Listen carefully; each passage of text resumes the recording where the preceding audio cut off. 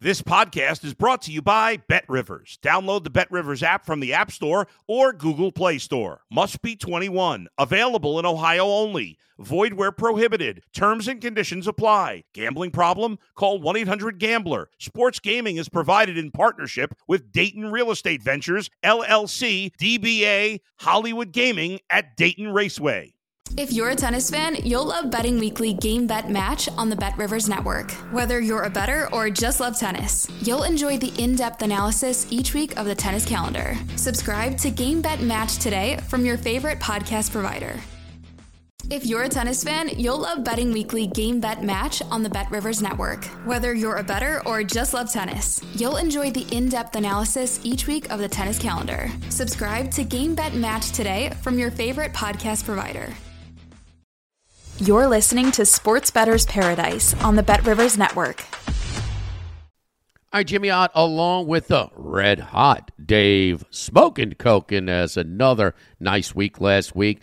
Last couple of weeks, 2-0-1, 4-1-1 since we picked back up after a little bit of the MLB layoff. Congratulations, Dave. Another very nice weekend in college football. Yeah, seeing him pretty well, and let's hope it continues for another week. No doubt. Any big takeaways from the rivalry week where we saw 7 double-digit dogs win outright again in college football last week? Yeah, welcome to rivalry week. Yeah. Anything can happen in these games. I know it's an old cliche, but it's an accurate one. When these battle-tested rivalries take place, the underdogs get up, and the favorites sometimes play down to the level of their competition, and it's not an infrequent occurrence. There were a lot last week, but it's not an aberration.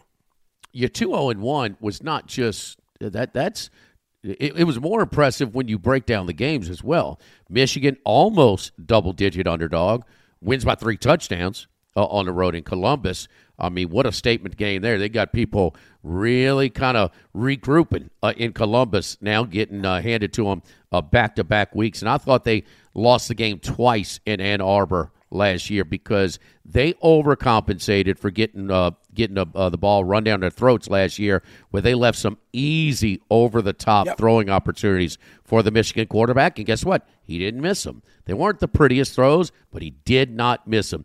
Aggravates me on a deep ball when they don't give the receiver a chance by overthrowing it or throwing it out of bounds.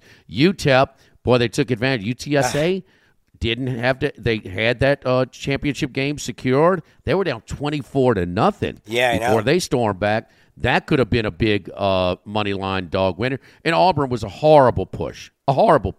They should have covered that one, but late in the game, they're onside kicking, and Bama's punching it in. So really impressive 2-0-1.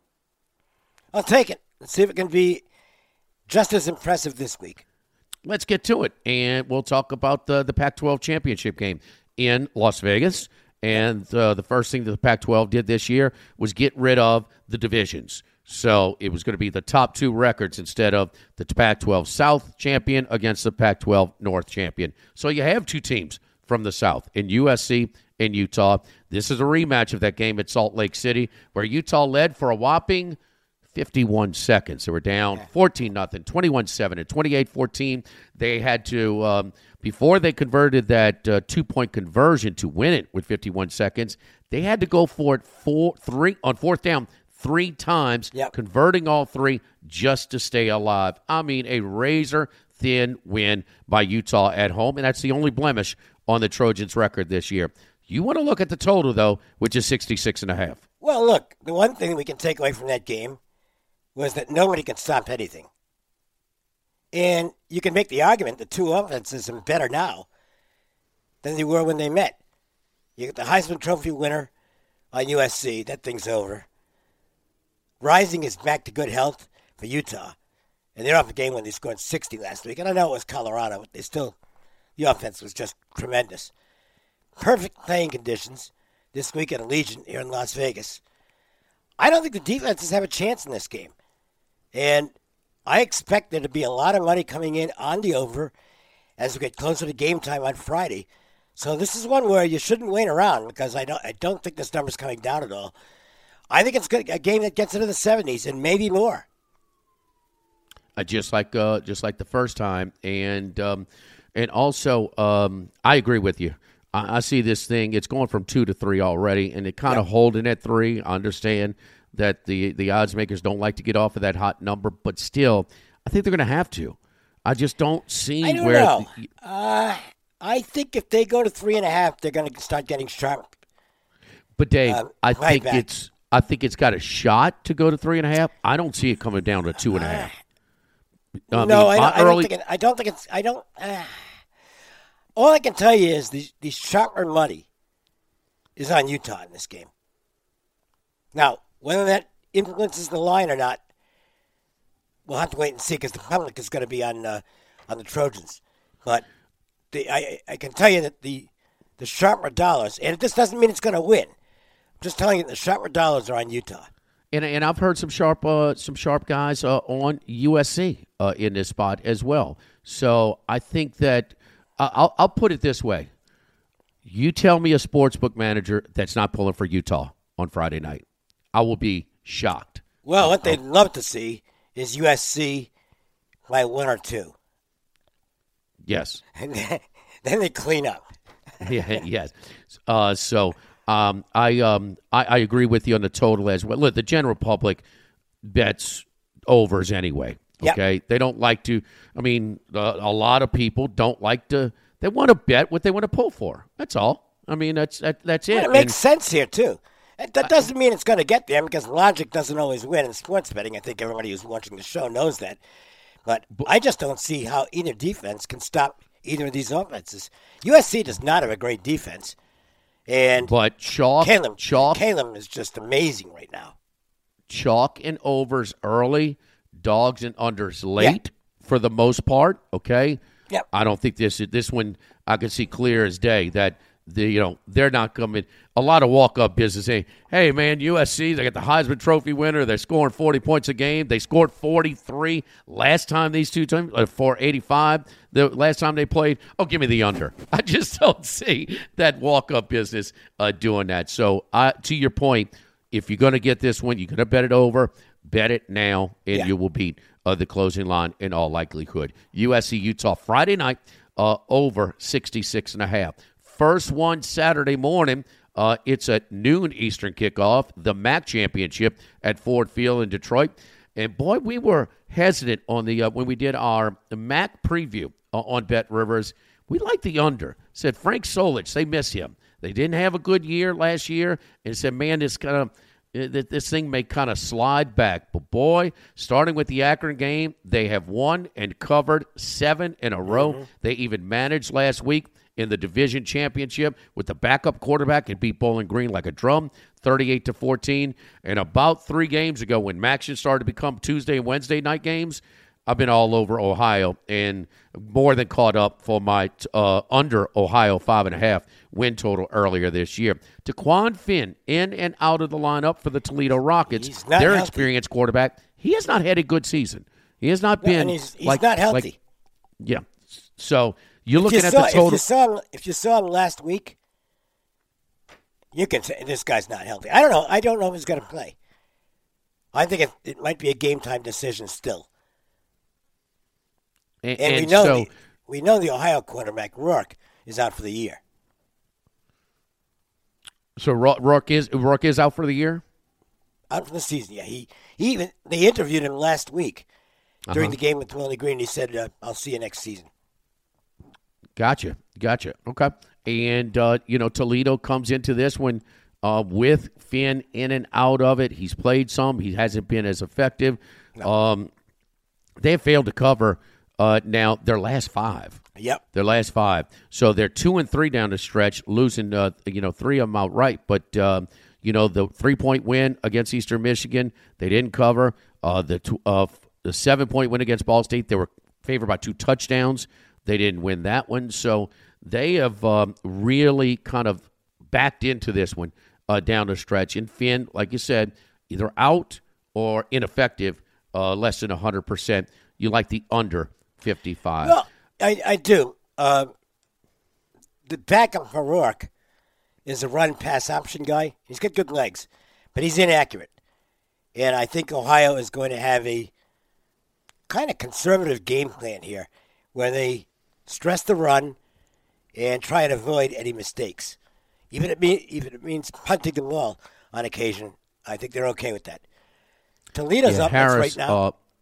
Harris, 15 of just 33. 15 of 33 on the year, a 45% completion percentage compared to Rourke's 69%. Yeah. And Rourke got 9.2 yards an attempt, 25 TDs to 4 interceptions. This is a major drop-off from that. He got it done against Bowling. Yeah. He got it done against Bowling Green. Keep in mind, Bowling Green, that wild crosstown win against, was it Toledo or Kent State? Yeah, it was Toledo. Yeah, Toledo. So about 26-mile difference between them. They won at the very end, 42-35. So kind of caught them in a little bit of a letdown spot, even though they were playing for a division championship. Ohio's a lot better team. No doubt. No doubt. Yeah. Now, Toledo, I also think Toledo's going to be conservative. So I think you've got two teams that are going to play close to the vest and try and get this game to the fourth quarter. Obviously, they'd like to get leads if they can. But I think this is going to be one of those games with the game plan for the two coaches going in is let's not screw this up. And I don't think it's going to be a whole lot of passing. So to me, this lends itself to a low-scoring game. Unless there's turnovers or special team scores, I think you've got a game that could be looking at, 17-14, something along those lines, late. And that, to me, is an easy call on the under. And I think today's MAC is maybe years ago's WAC, maybe with the BYU, Marshall Faulk type of era when they were scoring way more points than everybody else. I mean, throwing the ball around. We hadn't seen college football never had seen 45, 42 games. Back in that era, and so the MAC has this over branding. So there are a lot of up-tempo teams for you. Hadn't been quite that way this particular matching season. So you're always that's a big number at 55. I think it is, yeah. Yeah, that's a big number at 55. So maybe a little branding in that one. You get you an under there. Let's go to the Big 12 championship, and everybody keeps waiting for TCU to fall out of their tree. They take care of business in a big way. No close call last week against Iowa State as they blast them. Now the rematch of that game in Fort Worth where Kansas State had the 28-10 lead with 9 minutes to go in the second quarter.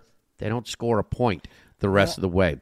Both quarterbacks were injured in that game, and then TCU comes back not only to win but cover the 4.5 as well. Scoring 28 unanswered to win 38-28. Now the rematch. Does TCU have a game to play with here to get into the college football playoff? No, they got to win or they're out. That's somebody, Alabama or somebody's going to pass them away. Ohio State. Listen, if Ohio State ends up with one loss, which they have, and TCU loses, Ohio State's jumping right back in front of them. That's my opinion. I think TCU could lose here. The first game was misleading. I mean, it was a Murphy's Law game for Kansas State. They were in control of that game. All the heat is on TCU here. The other team that's got the pressure on them. I think Kansas State is just as good as TCU, to be honest with you. And to me, any points available in this game are worth taking. I think Kansas State's got a really good chance to win the game straight up. And we'll see if TCU plays like they did last week, oh well. But that was against an Iowa State team that really had a rough season and just wasn't very good. Kansas State is not going to be intimidated here. I think the Wildcats have a really good chance to win this game. I'll take the points. All right, Kansas State. I've been a Kansas State backer for most of the year as well. I love Howard, the backup. So do I. He's a better passer, not quite as good as Martinez, but now Kleiman, who's an excellent coach, and I mean I love him. That's a tough place to win in Manhattan, Kansas. I mean it is very tough. Out of Bill Snyder, what coach has had any type of success, and he is. And they, you can almost be where you can run different things with the different quarterbacks. Mm-hmm. I think they're close to as effective, but certainly one does some things better than the other and vice versa. And I'll say this. I think Martinez is the more explosive guy, but Howard, he's a veteran, and I think he's very possibly less likely to turn the ball over than Martinez, who didn't do it this year but has a history of having done it. And I think with both of them playing over the course of the year, both are not like sort of lacking confidence in the command of the offense. No, I think it's a 1 and 1A. I do too. So I think Howard is going to be fine. Got to keep him on the field, but he should be okay. And if you're a defensive coordinator, that's a headache when you got the other teams. Sometimes, two effective quarterbacks are even more of a headache for a defensive coordinator. Well, when they two struggling co-quarterbacks, well, that's a different story. So I've ridden Kansas State. The one game that concerns me, Dave, is Texas. And I had Kansas State in that game. When Texas went to Manhattan, I'm sorry, it was in Austin. Yeah. It was in Manhattan. They just couldn't stop Texas' running game at all. Well, who can stop that guy, though? Bijan he's a stud. Mm-hmm. I don't think TCU has anybody at that level. Look, they've got to contain Duggan, he's having a great year. And I'm not saying by any means that this is some slam dunk. I mean, if this were a full card, a full typical regular season week card, I can tell you I'm probably not on this game. But it's championship week. I'll take my chances with Kansas State. I agree. Kansas State plus 2.5. So Dave's 3 picks again: 2-0-1 last week, and an impressive 2-0-1, 4-1-1 the last couple of weeks. USC Utah over the 66.5. We suggest that you get to that one early as possible, as that will probably only go up. Toledo, Ohio, first thing, noon Eastern kickoff on Saturday at Ford Field. It's funny how the MAC games go in these snowy conditions outside, and then they'll go indoors in Ford Field in Detroit. Under 55, big number there. Both quarterbacks banged up in that one, starting quarterbacks, and then Kansas State plus 2.5 to ruin the TCU party in the Big 12 championship. And just a piece of general advice: don't buy the hook. Okay, don't buy the half point. Mathematically, it is a losing proposition. Just take the 2.5. If you want to wait around and see if you can get 3, great. But don't buy it to 3. It's just not a good betting strategy.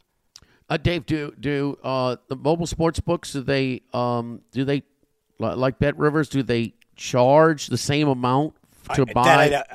I'm sure it varies from one spot to another. I don't know. It's so expensive. It's something that I kind of avoid. No. I mean, I just try and try and find the best number, and Bet Rivers always is more than competitive, especially with their money lines. I gravitate to them a ton in money line bets. So Kansas State plus 2.5, Toledo, Ohio under 55, and USC Utah over the 66.5.